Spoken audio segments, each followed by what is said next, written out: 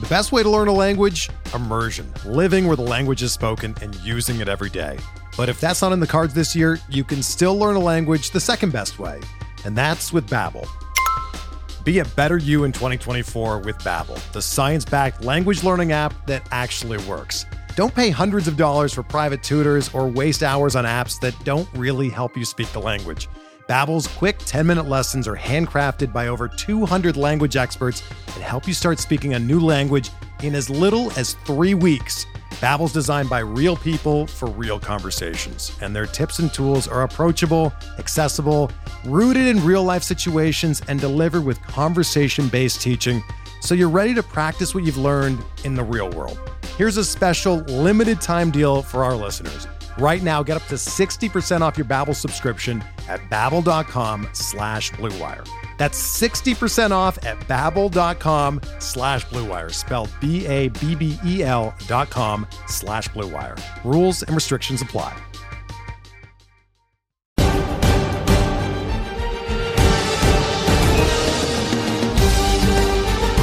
Welcome to Hacks and Jacks, a fantasy baseball podcast.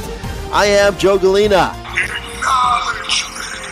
And as always, I am joined by my buddy, Scott Chu. Scott, it's been a while. How you doing?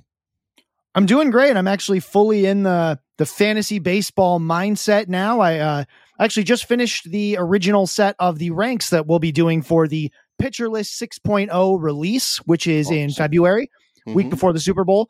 Usually it's after, but because of the way the NFL schedule kind of worked out, we're doing it. It's right in the beginning of February, so keep an eye out for that. I've got top 30 for each position. It'll be a little different than what we're going to be talking about ADPs and stuff, but the ranks I do are for 5 starts at each position, which matches Yahoo. So you might notice that some of them you're like, oh, that guy's not shortstop eligible in my league, and it's like, yeah, I know, because Yahoo's very ESPN liberal. And NFBC, they use 20 games. Yahoo is just a huge outlier.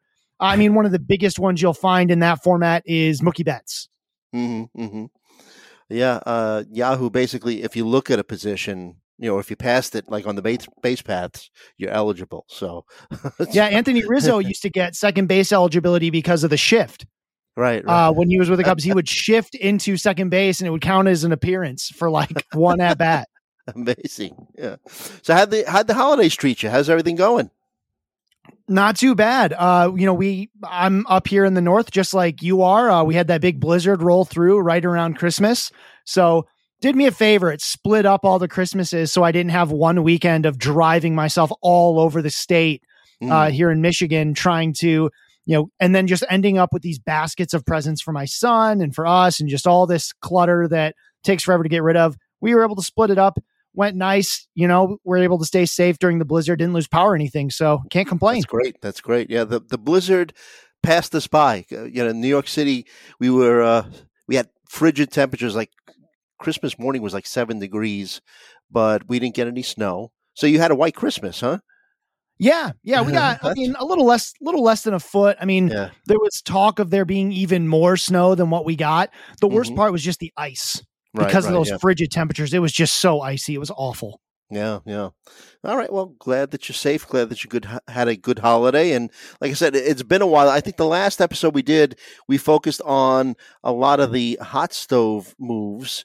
And I'm not going to go through everything that went on since our last get together there, Scott. But any of the moves stick out at you? Like, Sean Murphy to the Braves, these moves that have taken place since we last met, Carlos Rodon to the Yanks, Syndergaard, 5th starter for the Dodgers.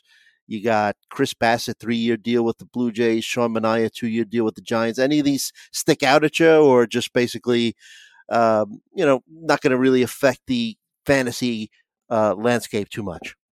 Yeah, I mean, Rodon, it's nicer to pitch in San Francisco than it is in New York, right? I mean, But that's not enough for me to say like, oh, he's moving way down in rankings, right? Like someone might shuffle him in a tier somewhere. They might move him down a spot or two, with home ballpark being a tiebreaker, but it's not as though the AL East is as formidable as it once was. The Red Sox just don't look very good. And maybe if Trevor Story comes back, it'll be a little bit scarier, but Sean Murphy, he's actually a little better off because hitting in Oakland is hard. It's a big ballpark and it's got a huge foul territory. So it really punishes guys who hit a lot of fly balls because the outfielders and the corner infielders are able to get to them. So with him, that's a little nicer, and he'll be, obviously in a much better lineup. I think it just solidifies Sean Murphy as a guy who is really, sort of at the end of this, should be drafted in 12-team one-catcher leagues sort of area, right? Mm-hmm. I rank him 10th in the rankings that'll be coming out, in the same tier as like Wilson Contreras, MJ Melendez, and William Contreras. That's actually the whole tier. And it's, and it's right behind like Perez and Rutschman and Kirk. There's a bit of a gap there between like that tier and the tier that Sean Murphy's in, and Sean Murphy's at the bottom because, his batting average is limited, but it's nice to see him in a, sort of in a ballpark that will be a little bit better to hit in, and more importantly, a lineup that will be a lot better to hit in. Right. Yeah. And then, of course, we didn't talk about Lewin Diaz. I think he got moved like 6 times since we last talked.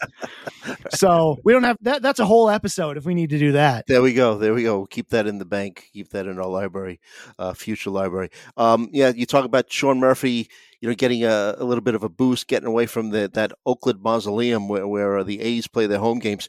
45-point better batting average on the road for his career.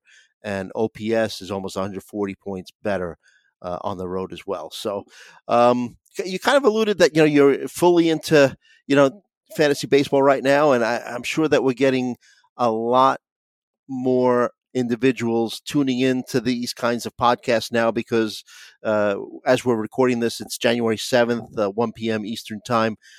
It's the final regular season of football. So fantasy football coming to an end. Some leagues play the 18th week. Most don't, but now's the time really to focus on fantasy baseball at this stage. Yeah, absolutely. I mean, fantasy football is coming to an end. I actually do have one league that plays the final week, and it's because we do a 2-week championship. Okay. Right. So the championship is over the course of both weeks, which is kind of fun and interesting, whatever. It's just a group of guys that I used to work with. So it's kind of fun. Obviously, there's big NFL news. We don't need to spend a lot of time with it, but, glad to hear that DeMar Hamlin is feeling better. Absolutely. Yes. Back to consciousness. And actually, young baseball players that are in like Little League, they'll wear chest protectors because sometimes those line drives can hit someone right in the chest. So absolutely. Luckily we don't see too much of that in the major leagues, but I mean, this is fantasy baseball time. It's really starting to ramp up. We'll see it even more in February when pitchers and catchers report. So, this is the time to really start getting ahead. It's not like we're going to get a lot of new information before spring training. The information you get now and the information you can get 3 weeks from now, pretty much the same, unless someone, there'll be a couple random injuries reported, but that's about it. Mm-hmm. Yeah. So let's dive right in. I mean, we had the last position that we had done a deep dive into was second base. And now we go to one of the deepest positions in fantasy baseball, shortstop. And you have your rankings, and I'll refer also to the NFBC ADP rankings as well. We'll just start with Trey Turner. Really, not much to say about him that hasn't already been said. In a lot of leagues, he's the number 1 overall pick, 5-tool production, playing with the Phillies. Wanted to go with the Phillies, signed there as a free agent. So, I mean, I don't really see a change in his fantasy value at this stage. I think he's just going to be what he always has been, young enough to continue to steal bases and continue to produce, high batting average and home runs. Yeah, I mean, there's always some question about stolen bases when a player goes to a new team, just because stolen bases are very, your manager is one of the biggest influences on your stolen base potential, right? If there's managers that don't run, right? Jim Leland was a guy with Detroit that just never sent guys, like ever. He could have had guys that could have stole. I mean, he had Rajai Davis for a while, and he didn't send him nearly as often as you think because that just wasn't his philosophy. He should be fine in Philly. They've had plenty of guys that can steal some bases. They let JT Realmuto run, right? If you're going to let your catcher run, you're probably going to let your shortstop run. Right. So, and the top of that Phillies lineup is as good as ever. I mean, some folks might start getting a little worried because Trey Turner's starting to cross that, that magical 30-year-old bridge, right? Which I did several years ago. And I'll admit I'm not as fast as I was, but I'm not too worried about Trey Turner. He's being picked at the top, not because I think very few people will project him to be the number one fantasy player. But the reason you take him first overall is because almost everyone projects him to finish within the top 5 to 7, right? He's an incredibly safe pick at the top. Him and Jose Ramirez, who we'll talk about on the next position breakdown, are there not because we think they're the best. It's because they're so likely to finish in that top 1, 2, or 3 at their position. There's like that's their 90, even their like 50% outcome, which, a season that's not as good as you hope, they're still going to finish up there because he's just that dependable. His range of outcomes is pretty tight. So the only reason I would avoid it is those of you who are in head-to-head category leagues, particularly more shallow ones, stolen bases matter less. In the NFBC, stolen bases matter a ton, especially if you're going after that overall. But in a head-to-head categories league, and we'll talk about this more with other players, the stolen bases don't matter as much, right? There are a lot of good strategies to punting stolen bases in these head-to-head category leagues. That might move him down your board a little bit, but sure as heck not out of the top half of the first round, right? If you're picking 5th and Trey Turner falls to you, you take him. Oh my God. Right? Yeah. It's a gift. Even if you're like, I was going to punt stolen bases, you should never be thinking about punting a category in the first round. Yeah. Right? That's that's not the way to do that. You end up deciding to punt because those players didn't come to you early in the draft. Now, we're going to continue doing the shortstop preview, but you mentioned stolen bases, of course, and you have to when you talk Trey Turner. And we'll talk about this specifically, going forward in other episodes as well. But let me stop right here, just get a quick assessment with the new rule changes. I'm seeing some analysts saying that, wow, there's going to be a huge uptick in stolen bases because of, the change in rules where the pitcher is limited in how many pickoff throws he can make to first base. And, the size of the base has been enlarged a couple inches or whatnot. Do you think we're going to see a huge uptick in stolen bases at this stage, or is it kind of like a wait and see kind of thing? Or as well, like you mentioned before, a team strategy, a manager's, underlying strategy that's more, that will be more influential. Yeah, I think the way this is going to work is that certain pitchers are going to get picked on a lot. You remember John Lester, and he got the yips for like 4 years? Yeah. So that's the kind of thing that I think they're really going to start taking advantage of. Specific pitcher catcher combinations, right? The Mets used to be so bad at it, right? Because like Noah Syndergaard takes forever to throw a pitch, right? Now the pitch clock has made that go a little faster. You can't take quite as much time, but it's going to be very specific. I think it's going to be great for when you're streaming because we're going to find specific batteries that these teams are going to run after, right? They're going to say, you're going to get on first and you're going to look to run, right? But overall, maybe a couple guys like a Trey Turner gets a slightly better sort of success rate on stolen bases because the bag's a little bigger and they can't try to keep him on first base quite as aggressively. But it's really just going to be situational, right? I mean, I hate to use that as my everything's going to be situational, but this specifically, right? Same with the shift. Certain players or certain situations, it's really going to be obvious. And a lot of the other stuff, it's just going to be nothing. Right. So, with Trey Turner, it's not that I think he'll overall get more, but I do think he'll get more against maybe certain teams, certain pitchers, certain catchers. They're going to pick on him more. And it'll be easier to find stolen bases that way because you're like, oh, if a guy is playing against this battery, there's a decent chance he can run. Yeah, that's a great point that from an offensive standpoint, that, you could plan and strategize more as you're on base as to which pitchers to target. So that's great analysis on your part. Let's finish this top tier. The second shortstop coming off the board at NFBC is Bobby Witt, also eligible shortstop, third base.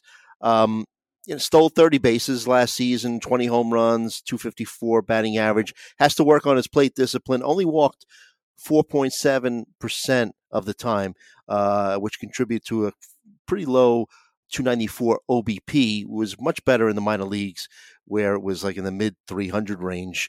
O-swing also of 37.3. O-swing is when you swing at pitches outside of the strike zone. League average was 32.6. And I'll just go through the next couple in this tier, and then you could comment. Bo Bichette, we've spoken about before, where he got red hot at the end of the season, got caught stolen base. He attempted to steal 21 bases, got caught 8 times. So keep that in mind. I don't know if he's going to be getting the green light too often, but obviously very, very talented young shortstop for the Blue Jays. And then finishing up this tier, we got Fernando Tatis.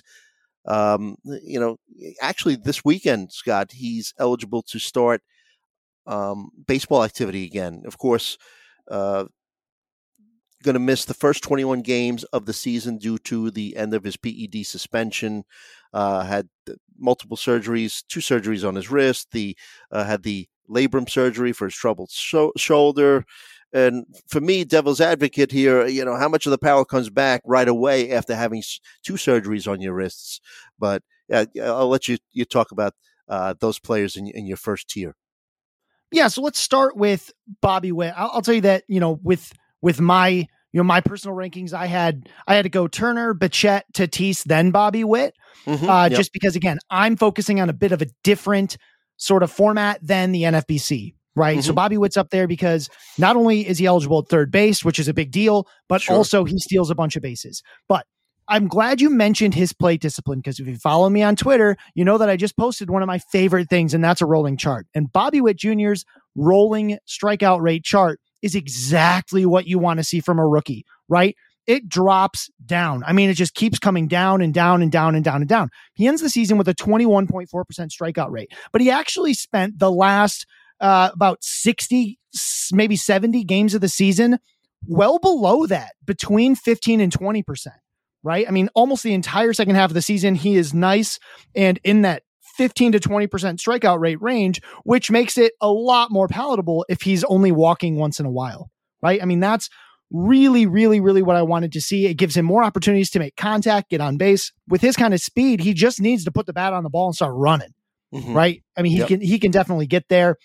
When you talk about Bo Bichette, I mean, he had such a weird season. The final line looked great, but you have to remember that this all came at the end of the season. He was incredibly average or worse for the whole first half. It was really bizarre. I have no idea what happened. He made me suffer in that first half. I'll tell you for certain. Yeah, I traded him in a dynasty league. I'm kicking myself now, but man, he was so average for so long. The quality of contact wasn't good. It wasn't like he was unlucky.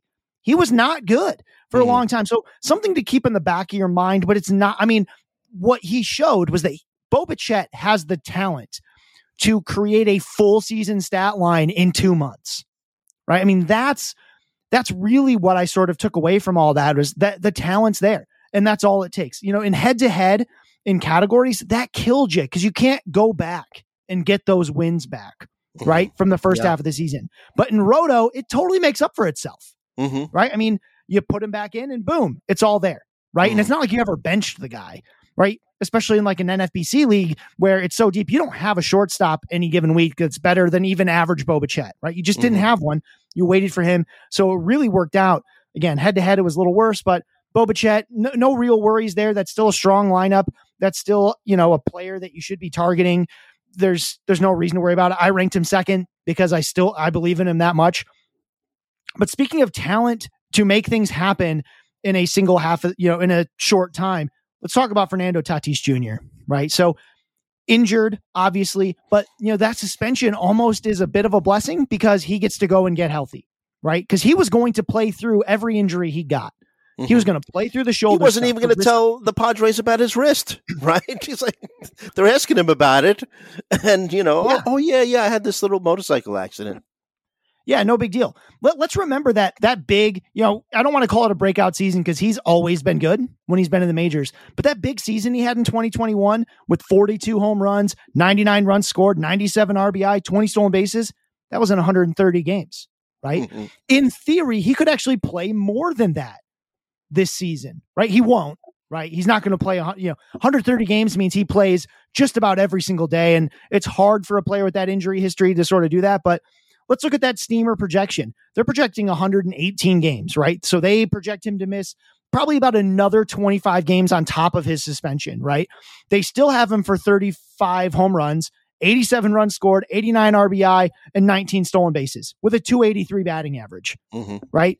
Like that's amazing. That's a full season player. Like what player are you mad that was their line, right? And if he's hurt, you get to have a replacement player in there picking up some stats. Now, again, he won't be on the IL. If your league has an NA spot, I'm moving Tatis actually up my ranks because then I can put him in that NA slot for some leagues because he's still serving a suspension and you get that roster spot back. But a lot of leagues, especially like NFBC, you don't. That's a dead roster spot. You don't have him for a whole month. And as when I was talking to about my hitter rankings to Nick Pollock as like a 2-person roundtable, he pointed out that's a 6 of the season, right? I mean, that's a big deal. So that's something to keep in mind, but the upside is just so massive. It is. It's very plausible that he plays 125 games and is a top 5 player in fantasy this year. There are very few players with that kind of upside. That's why I think you just have to go after him. Especially if you feel good about being able to fill that shortstop position while he's out. Yeah. Right. So that's the one. I think you have to have a decision on Fernando Tatis when you go into your drafts. You've got to know this is when I'm comfortable taking him. You should always be willing to take him. You just got to know how early you're willing to do that. Right. And have a capable backup, if you're using him at the shortstop position, because I didn't even mention that he's shortstop outfield eligible. And the guy that we'll talk about a little bit later in Xander Bogaerts will probably play most of the time at shortstop, you would think. But the fact that he's also outfield eligible makes him even more valuable. Yeah, absolutely. I mean, you're probably going to have, filling, especially in like a 3 outfield league, filling that last outfield spot's pretty easy, but it is nice because shortstop is so deep. And it's very possible that you'll wind up with 2 very, very good shortstops in the first 4 rounds of your draft. Yeah. Right. And 5 outfielder leagues, we're seeing that, talent dries up pretty quickly too. So, having him as eligible at outfielder helps all that much more. Yeah. I mean, if you're there and all of a sudden you've wound up with Fernando Tatis Jr. and you've, landed maybe a Corey Seager, right? I mean, that's a very plausible thing to happen in drafts because shortstop is so deep at the top, right? It's just really, really thick up there. And then it sort of just drops off the face of the earth, right? It happens around like shortstop number 20 or so in like a Yahoo style league. You start going from like Xander Bogaerts and Carlos Correa. And then there's like Jeremy Pena and Gleyber Torres and Ahmed Rosario all of a sudden feeling much less secure. And then you're coming way down where you're like, man, I hope Nico Horner breaks out. I wonder what Tyro Estrada can do, right? Those guys just don't have a chance at being top tier players, right? What's really weird about shortstop is the top half. There's a bunch of guys you're like, man, these guys could really be top 5, top 6 shortstops, right? But then there's like this hard line where it's like, no, like that possibility goes out the window. I'm a big Jeremy Pena fan and think that he's a really nice target because he's a very good shortstop that you can get late. But Jeremy Pena will not be a top 7 shortstop, right? Because he's not going to beat out Lindor and Seager and Semien. He's got a chance to be in the mix in like that sort of, 10 to 15 kind of tier, like with Dansby Swanson and Andres Jimenez, and he can sort of get in there with those guys because I think he's got a good hit tool. We'll talk about it more later, but you just run out of upside, right? The upside you need to be at top of shortstop right now is massive because the best fantasy players are there at that position. They're at shortstop and outfield. So it's tough there, but again, just because of all that depth, there is a way to take Tatis Jr. and not hurt. Right. Especially at shortstop. Yep. Well, let's take a quick break here because we got through your first tier, top 4 at the shortstop position. We'll be right back and pick up our breakdown of the shortstop position right after this.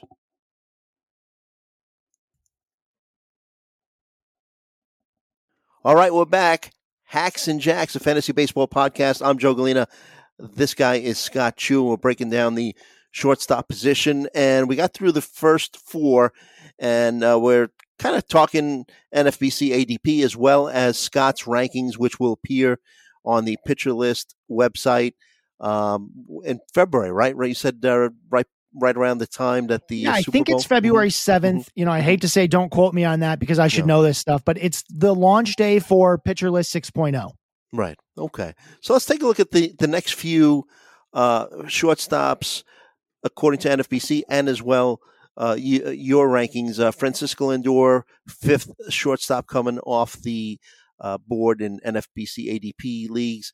ADP of 35 overall, had a big bounce back season in 2022, especially when it comes to runs scored and RBI production. Batted .270 for the season. 26 home runs were his most since the 2019 season. Had 107 RBI and 98 runs scored. Only negative that I could see, the 270 batting average. You had an expected batting average of 254, but we could discuss that. Then from there, you mentioned Marcus Semien because of the position eligibility. NFBC has him as second base only, but we could talk a little Marcus Semien in a moment. But the guy you mentioned him earlier before, Corey Seager, he kind of creates a new tier when it comes to NFBC ADP. He's at number 73 overall, actually down to 68. So when I first started taking notes on the shortstop position, he's picked up like five spots, but had a really good season, 33 home runs, 91 runs scored, batted second for most of the season. That might explain why he only had 83 RBI. But his 245 batting average, well below his career norm, but he had a 283 expected batting average. And Scott, he's one of the guys that they think is going to benefit a lot from the lack of the shift.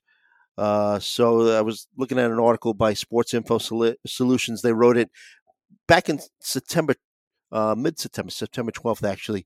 And at that point, they said that he had 25 hits lost due to the shift. That was the most in baseball last season. So, based on his ADP and his pedigree and the fact that maybe he might see a little help with the lack of the shift, I'm kind of liking Corey Seager this season. Yeah, there's a couple things going on here. Let's talk about the shift first. I think that's the sort of the hottest topic. He does lose 25 hits to the shift. I do think teams are going to find ways to pseudo shift. So I don't want to say it's entirely going away, but his batted ball profile explains that huge gap between his batting average and his expected batting average. The original X stats that you get from StatCast don't really account for batted ball direction. If you go to Pitcher List and look at his player page there, they do. So we do a little better job of grabbing that. And his expected batting average was a little better, but he's got that classic archetype of why he was being shifted. He's a lefty who hits a fair number of ground balls. And when he hits ground balls, you know what he does with them? He pulls them, right? He doesn't spray them. He pulls them. So when he hits ground balls, it goes right where you think it's going to go. So there's a lot of upside there. Now, loved seeing the big power, the big power come back, right? 33 home runs. He hadn't hit that many since his first full season back in 2016 for Corey Seager. So that was a big deal. This guy's only 28 years old. He'll turn 29 during the season. Obviously his plate discipline for Seager is fantastic, right? He's he actually gets a big boost in points leagues because of how much contact he makes. Texas has done a good job in terms of they're sort of building a roster, believe it or not, most of it through free agency, which is a really hard thing to do. It's an expensive thing to do, but I'm glad they're doing it because I hope that billionaires spend money, generally speaking. So, I loved that he was healthy. Love that he hit the home runs. I think the batting average is going to come up, right? I actually sort of like Steamer's projection here of 270 for Corey Seager. I think that makes sense. 245 is going to be an outlier. It is an outlier if you just look at his career. Yes. Right. He just doesn't hit like that. So shifting is not all that new. What is sort of new for him is how often he pulls. He pulls a little bit more as of late, but he's getting, I don't want to say he's getting better about it. He just had his highest pull rate for a single season, but this change in the shift, hopefully that gives him a couple hits back, even if it's not 25, maybe it's 12, right? 12 hits is still a lot of hits, sure. Right? Like that matters. So, getting a decent number of hits back will be a big deal, and just regular natural regression to the mean, right? This guy is a 270 to 280 hitter or better, right? That's the talent he has with the bat. He's got a great hit tool. I think he's going to get a whole lot closer to that.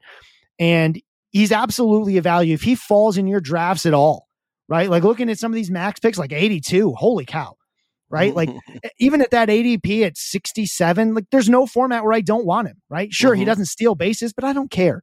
He didn't need to steal bases because he can hit home runs, right? He can hit for average, even though he didn't last season. I think he will. And he showed us that healthy season again. That's exactly what I wanted to see. You can now see that he's played most of a season. He did that in 2019, 2020, and 2022. So now that durability issue is becoming a little less of a concern. He had it in 2021, but he's looking a whole, he looked fully healthy last season. I think you can expect that 140 to 150 games this season, which is as many as you can really hope for any player. Right. I mean, that's just, it's hard to project for more than that because guys get hurt. It's just a thing that happens. So Corey Seager, definitely someone I'd be targeting, but you may sometimes find that he goes a little earlier in drafts because everybody's targeting him. Everybody wants him. And I think some people are going to overplay how much the shift will give him back in batting average when in reality, he'll get a bunch of that batting average back just by being Corey Seager. Yeah. And you mentioned the pitcher list player pages, man. You really, if you starting to do your analysis, really need to visit pitcherlist.com. Those player pages really out of sight. So keep that in mind. And not just because, I'm doing a podcast for Pitcherlist, but really impressive how the website has really improved in a short period of time. Yeah. And actually, I'm glad you mentioned it again. I really want to talk about it because if you go to StatCast, they say he had an X average of 245. You know what it was for us at PitcherList? Because we get the StatCast data. We're the only site that gets that StatCast data and can manipulate it, right? So we use everything we get for them.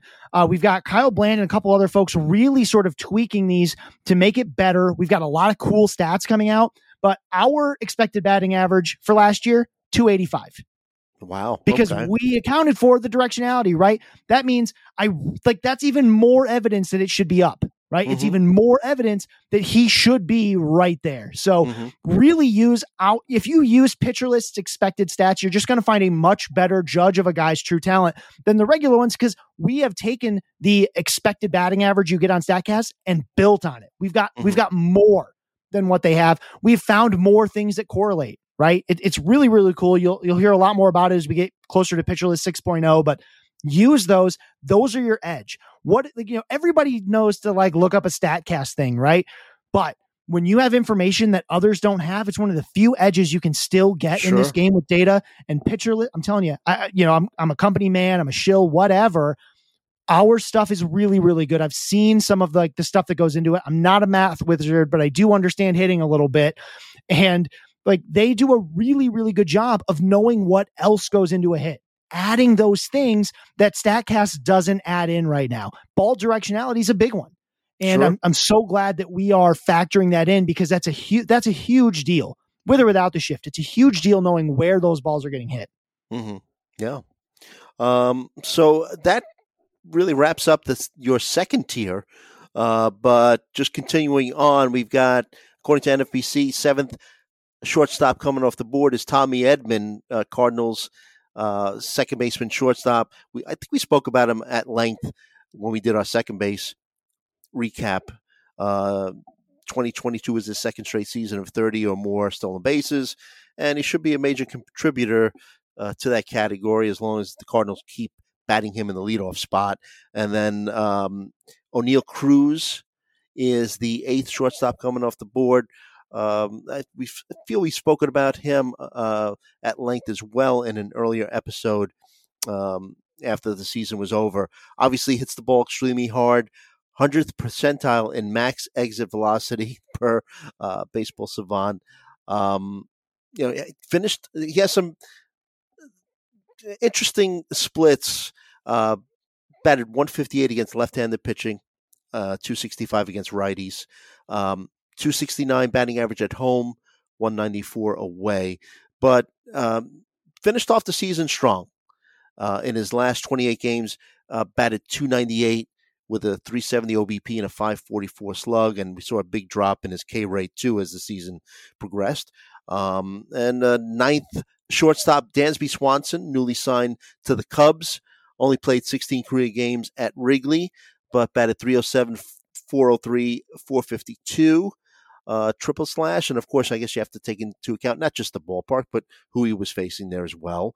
But 5-tool guy entering his prime years, expected batting average, he was batting .277. Expected batting average was 20 points below his actual. So I don't know if you want to just take a quick stab at a couple of these guys, and then we could just move on. But this next tier of yours is huge. Yeah. So, I mean, I'll briefly mention that this tier is enormous because there's a lot of guys who could be at the top of it, right? One of the reasons I say this position is so deep is because there's this big pool of players who all have this chance to be a top 10 shortstop, right? There's not a lot of positions where you can say the guy going 17th or, the guy ranked 17th has a very, for me, that's Gunnar Henderson. We'll talk about him later, but like he's got a real shot at being a top 10 shortstop, right? Because he's got that kind of talent. I mean, it's a very interesting thing that we're seeing at shortstop right now. Just a lot of good players there. So O'Neal Cruz, I mean, he's the one that people are going to want to talk about. I mean, briefly on Tommy Edman, you know what he is, right? He's multi-position eligible. He steals bases. He doesn't do a whole lot else. At this point in the draft, you either need stolen bases or you don't. So Tommy Edman is either on your board or he isn't, right? I mean, that's just something to know about Tommy Edman. He's a guy that moves up and down your board because his main value comes from those stolen bases, right? Yes. Barely double-digit power, whatever. But O'Neal Cruz. So a couple things. Number one, the strikeout rate is real, right? This guy's a 6'7" shortstop, right? It's a big strike zone. It takes him a long time to get the bat through it, right? He's going to strike out. Now there's a reason though, that places like Steamer are projecting this sub 30% strikeout rate, even though that is not what we saw. And I'm not going to sit here and say, oh, the rolling charts show that it's way, way better. It did right at the end of the season. We saw this period of time, about 50 at-bats or 40 at-bats or so of even walks to strikeouts, right? That's a big deal, right? Even if it's only for 40 at-bats, because, people like to talk about stabilization points. We don't talk about it as much right now, but for strikeout rate, it's actually it's not predictive, but it's very descriptive at about 50, right? So to see 40 of really good plate discipline is impressive. And the fact is with O'Neal Cruz, he can run faster, throw harder, hit harder than anybody else in baseball. I mean, that's just what he's able to do. There's very few players with this kind of elite talent. I think that's going to make him he's either going to go too early in your drafts or he's going to fall to you, right? It's one of these two because either a bunch of people are going to be off because of the strikeout rate. I will say, again, I've talked about him a few times. Kyle Bland, he's got a Twitter. He calls it Blandalytics.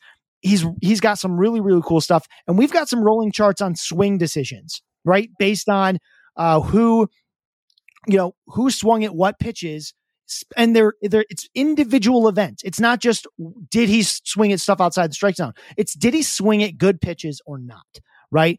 And again, you won't be surprised to hear that O'Neal Cruz swung at a lot of pitches he really shouldn't have, right? But late in the season, we see those swing decisions getting better and better and better. And he struck out a lot. He knows he struck out a lot. What do you think he's working on right now?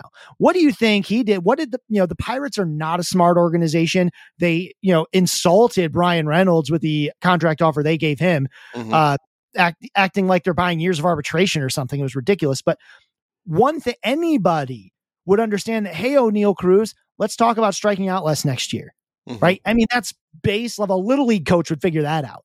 Right. So that's what he's working on. I think he will make better swing decisions. There's a lot of cool ways that teams can work on that. I know some teams have like virtual reality goggles that they actually do for like pitch recognition, where they show like a ball coming out and spin and try to help the player recognize the pitch earlier and earlier. There's things he can do. I think he will get to them. He's still going to strike out a lot. It's going to be more than 25%. But if it's under 30%, if you told me right now that you went to the future and O'Neal Cruz struck out less than 30% of the time and he played 130 games, I would be drafting him at his ADP. Absolutely.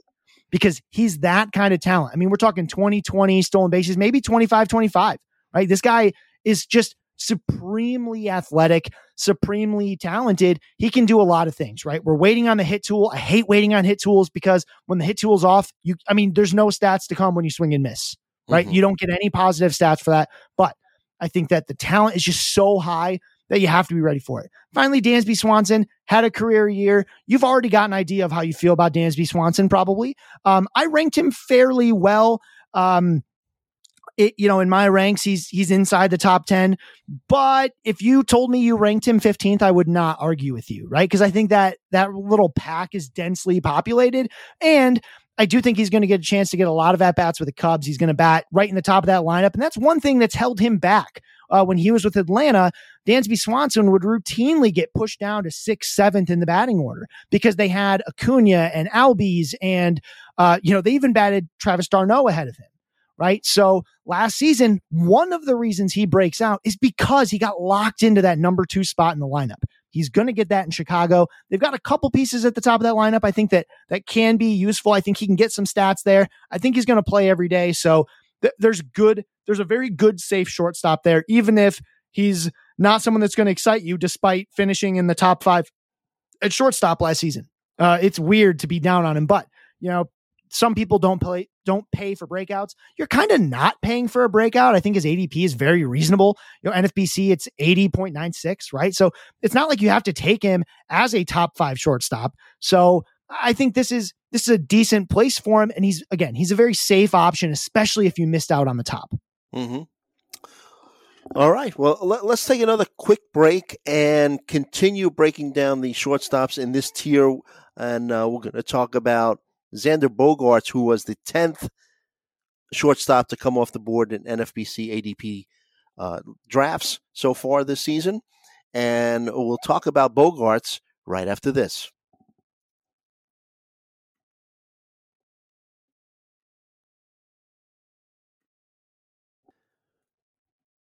All right, we're back. Hacks and Jacks, a fantasy baseball podcast. Joe Galena, you could follow me at Joe Galena on Twitter, and you could follow my co-host Scott Chu at If the Chu Fits, and we're in the middle of Scott's third tier, and we're also breaking down, comparing it to NFBC ADP drafts. Xander Bogaerts, 10th shortstop coming off the board, of course, signed a long-term contract with the Padres.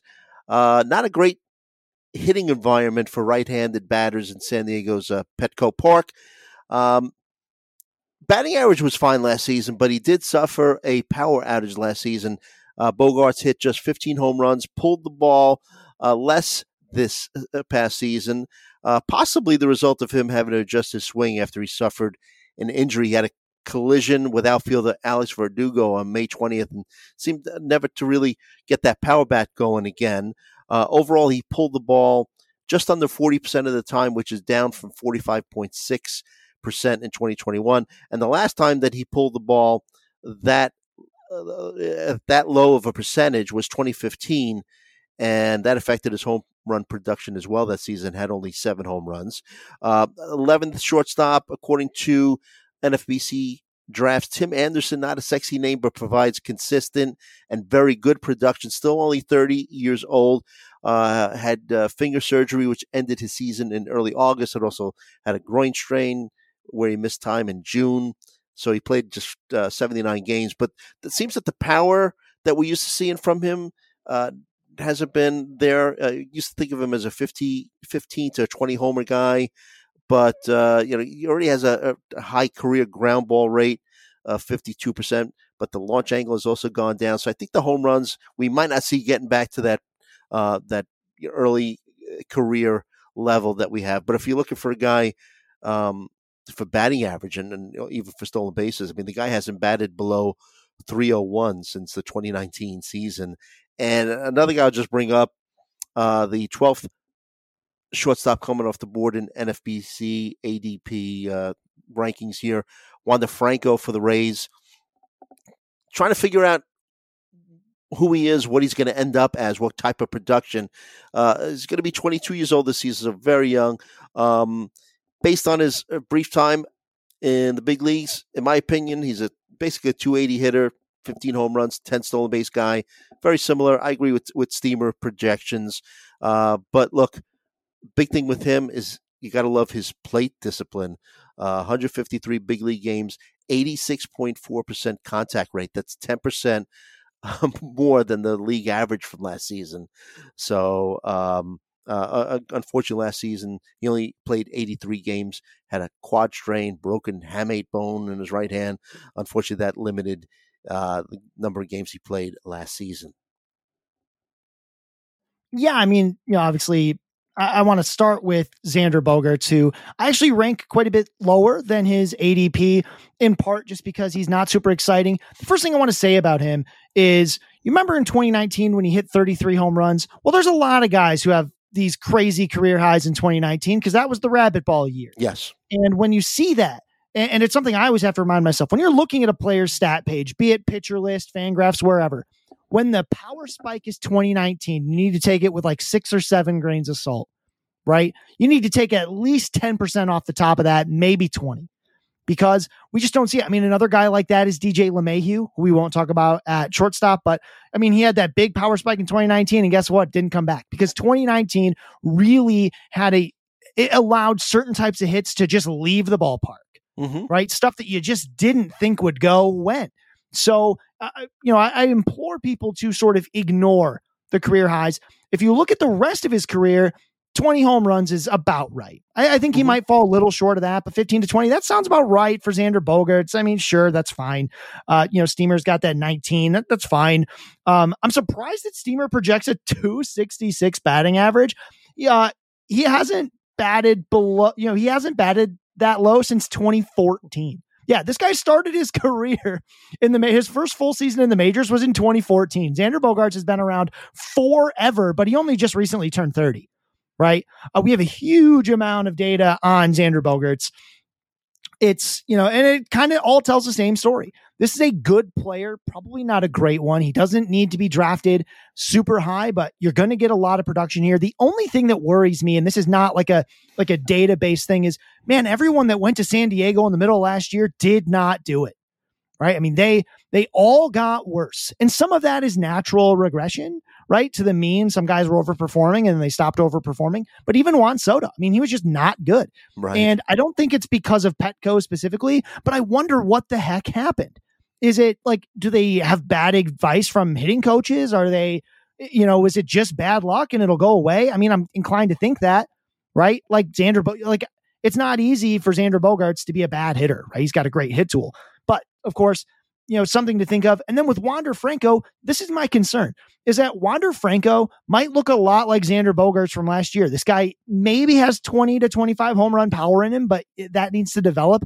He's just got maybe the best hit tool in the majors, along with like Steven Kwan, right? I mean, these guys can put their bat on anything, right? So that's what makes Wander Franco so, sort of exciting, but it's not the stat line, right? He really needs to be volume driven. Now, I rank him at 10th because of just the massive upside. If this guy plays 150 games, I mean, he's a batting title contender, Wander Franco. That's the kind of talent we're talking about here. But, again, durability, a little bit of an issue of late.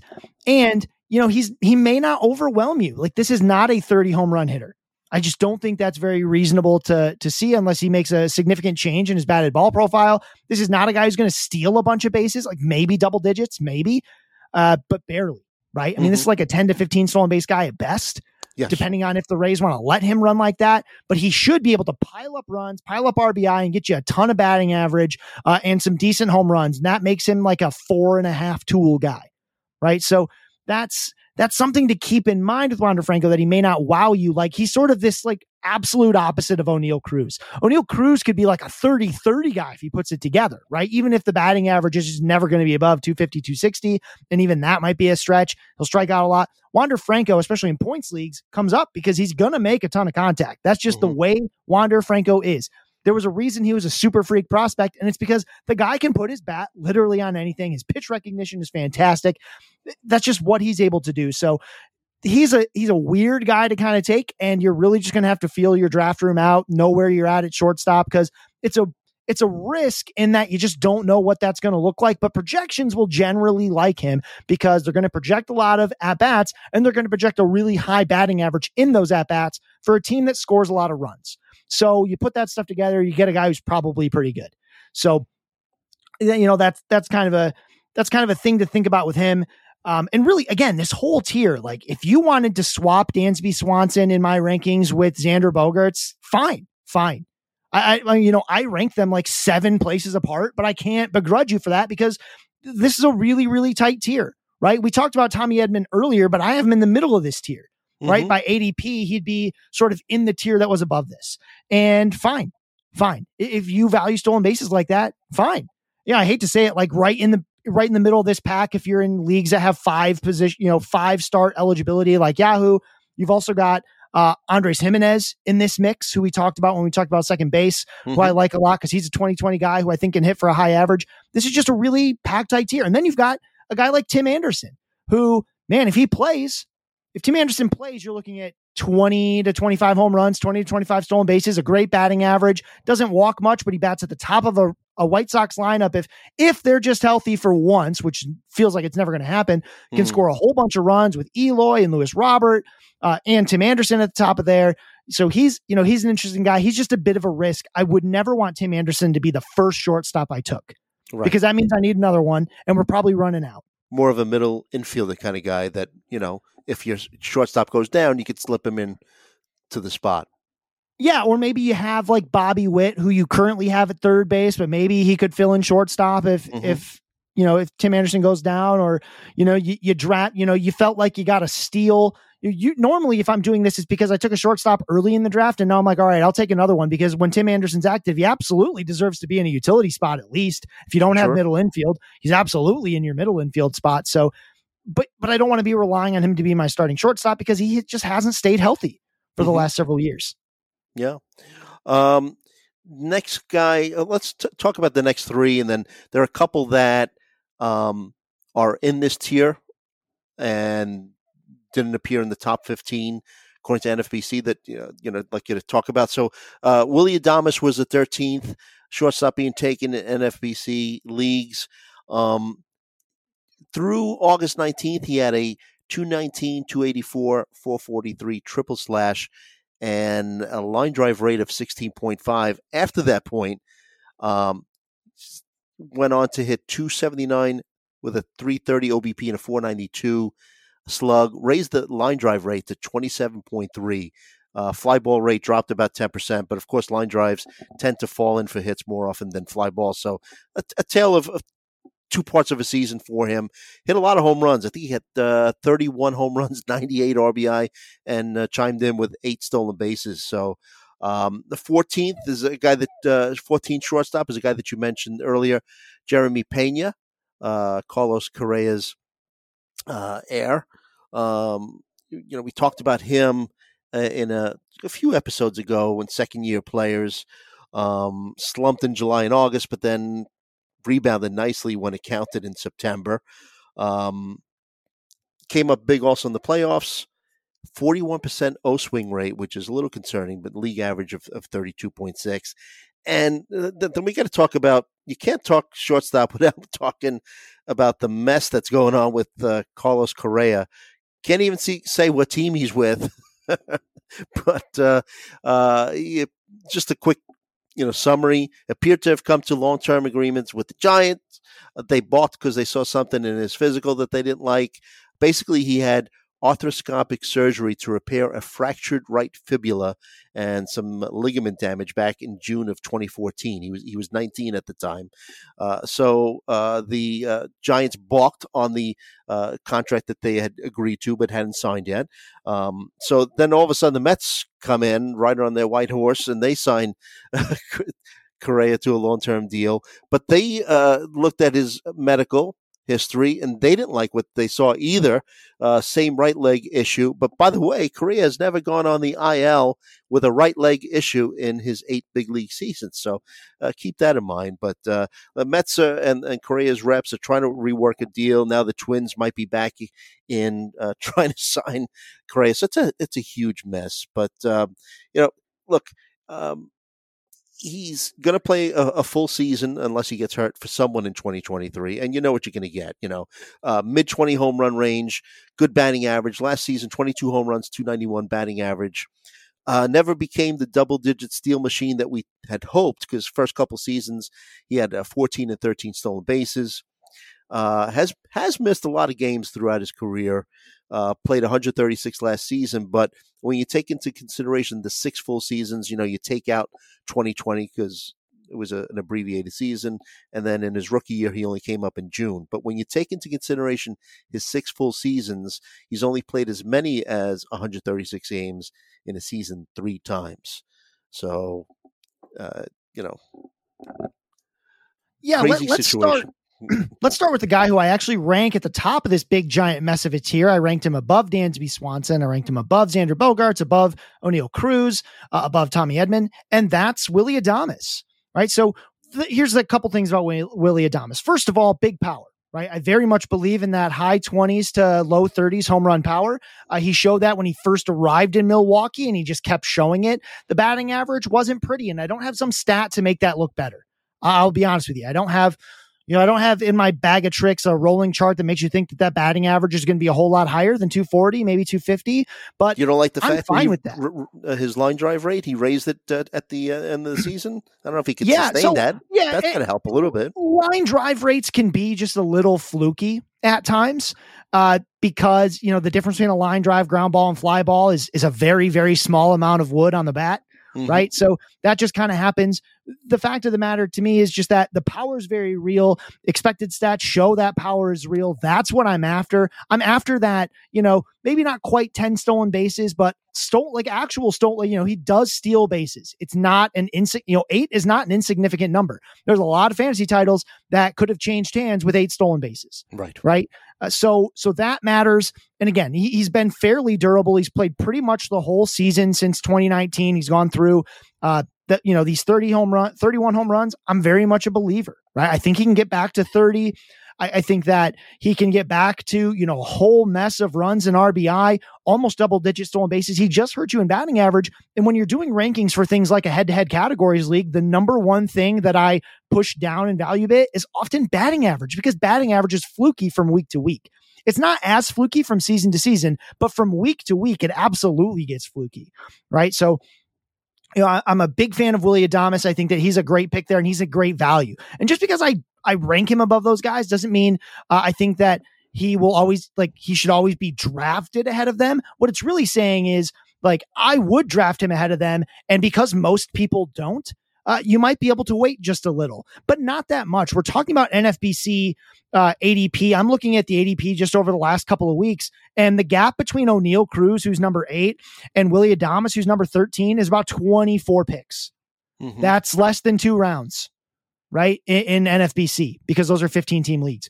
That's only 2 rounds in a Yahoo league, right? So these guys are all going really close together, right? O'Neal Cruz, Dansby Swanson, Xander Bogaerts, Wander Franco, Tim Anderson, and Willy Adames, and to a slightly lesser extent, Pena and Correa, who I'll get to in a second. They're all going really, really close together. Mm-hmm. So, there's a reason, again, that this tier in my ranks is so big, because you can shuffle them around based on your needs. If you don't need power because you loaded up on it early, then you probably don't need Willy Adames, because that's his main calling card, is the power and probably the ribbies. So that's something to just think about. Let's talk about Carlos Correa a bit, just because I know that I think his value is being pushed down in drafts a bit because of that durability. But let's be clear.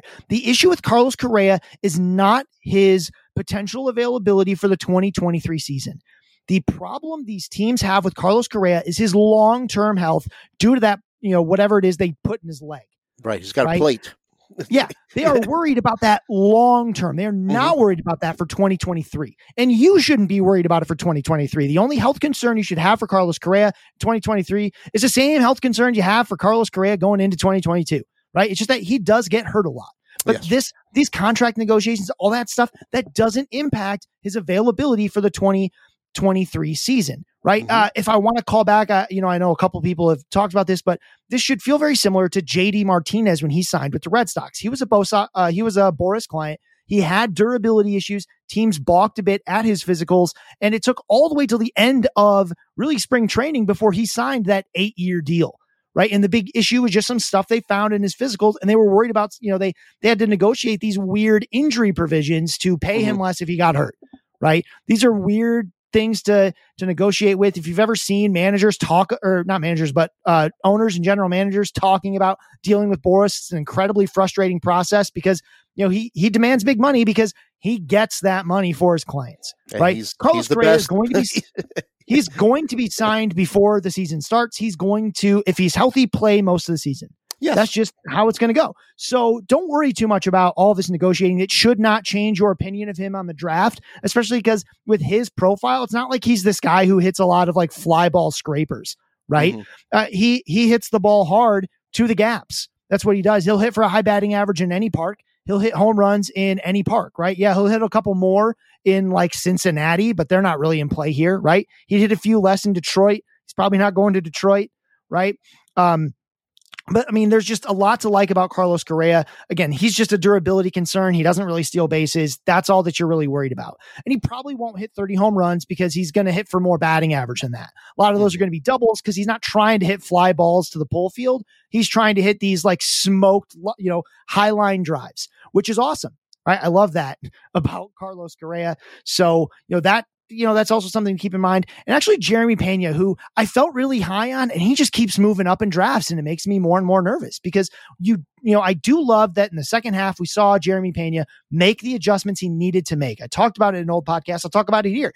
What you saw was a very, very typical thing for players. There's a lull. He came out hot, then there's a lull, and it didn't last as long as you think it did, right? It felt like it lasted the whole middle of the season, but it was like a month and a half.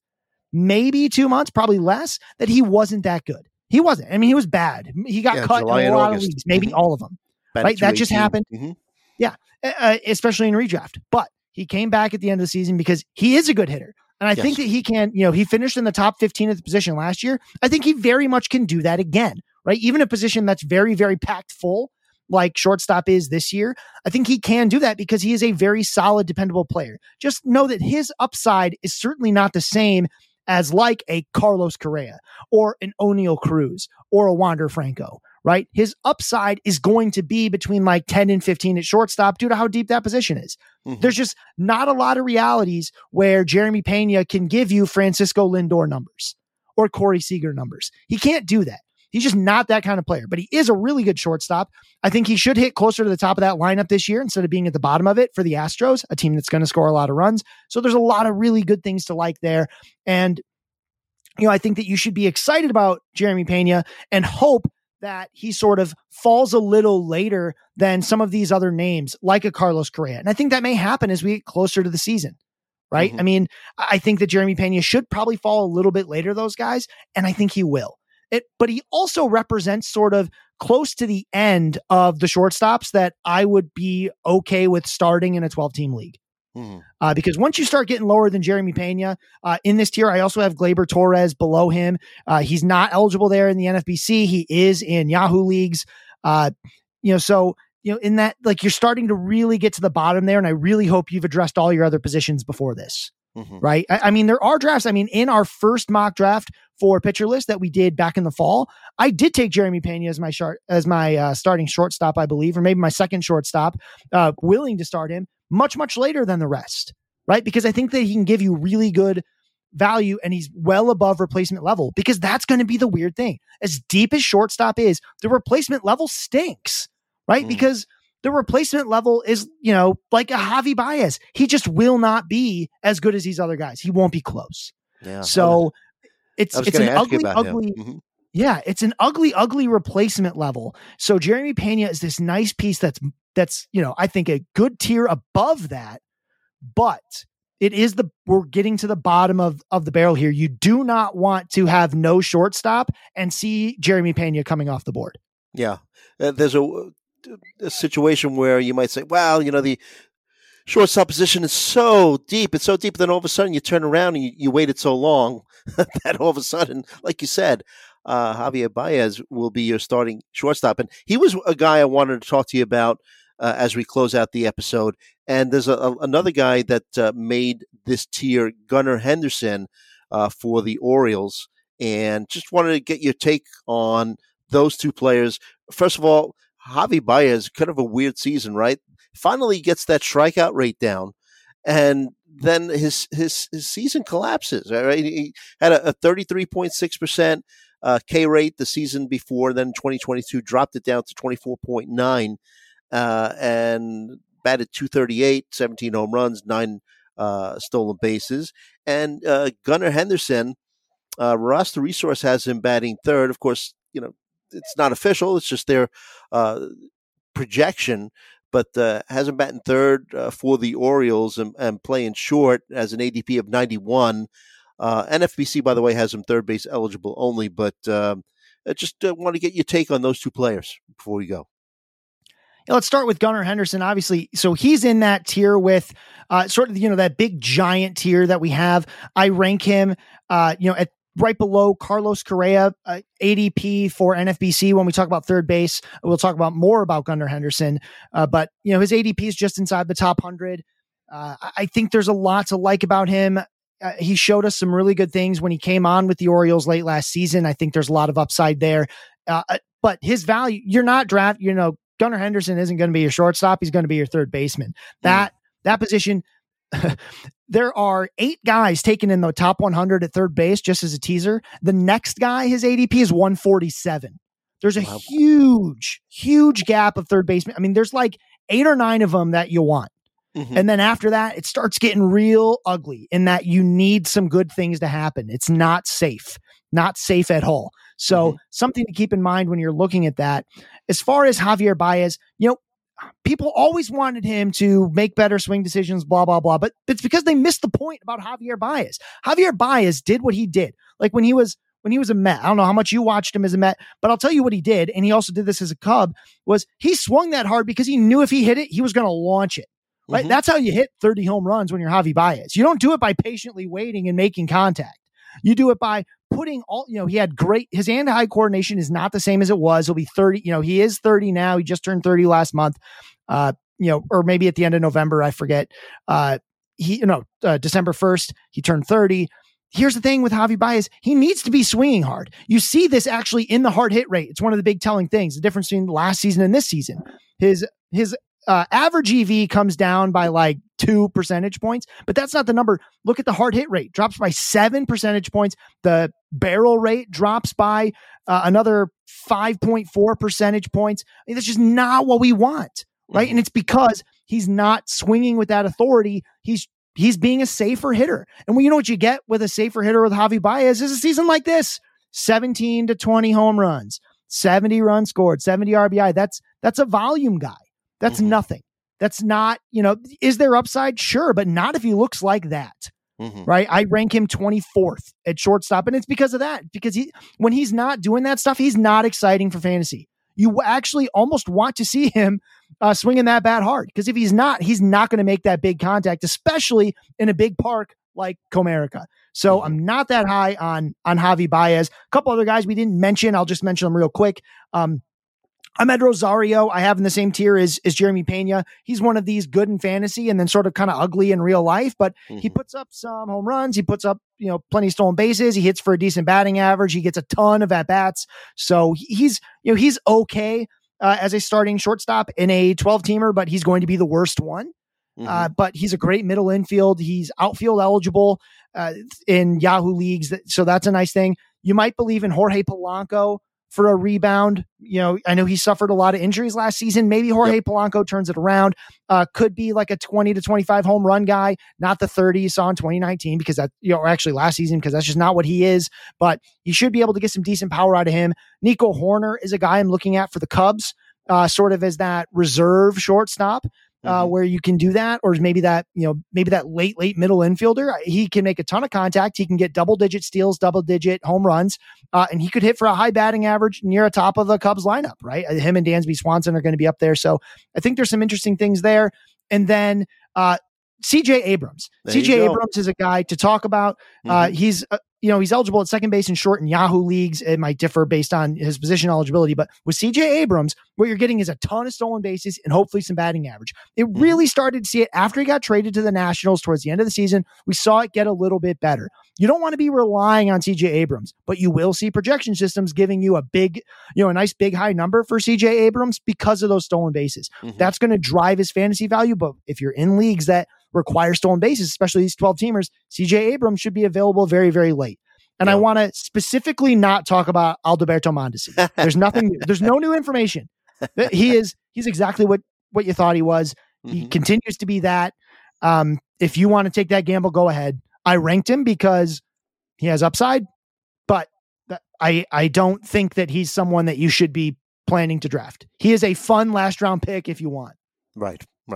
And I'm glad you mentioned CJ Abrams. He's a guy I'm going to be watching a lot this preseason. Someone that you could get that, like you said, I mean, you might not draft him as a starter, but, has the potential that if he gets hot, that the Nationals are going to play him every day. So, at least he has that going for him.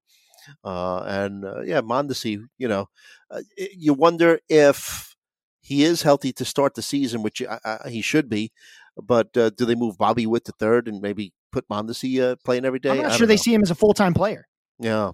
So, I mean, that also matters. I did want to call out Thairo Estrada. I like Thairo Estrada. What's interesting is I rank him like 23rd among shortstops, but that's because he's in the top 15 at second base. These two positions, second base and shortstop, are like the opposites. Second base is this sort of like smooth transition down, and there's guys that are interesting late that could be starters, like a Luis Arias, Jeff McNeil, CJ Abrams. Now that's a guy who might be your middle infield. He could be your middle infielder and maybe sneak into your starting second baseman. But at shortstop, they're like bottom of the barrel. Yeah. Yeah. Great. Because point. of just what that top end talent looks like at shortstop versus second base. Yep. All right. Some great analysis from Scott Chu. And that'll slam the lid on things for today. You could follow my buddy Scott Chu at If the Chu Fits. And I'm sure he's working feverishly, fine-tuning his player rankings. When do you start working on the hitter list? When does that, or is that always a work in progress? Even I mean, I never feel 100% about it, right? I mean, it's really hard with hitters because we've got, I know pitchers all have 5 categories, but they all kind of give you the same ones, right?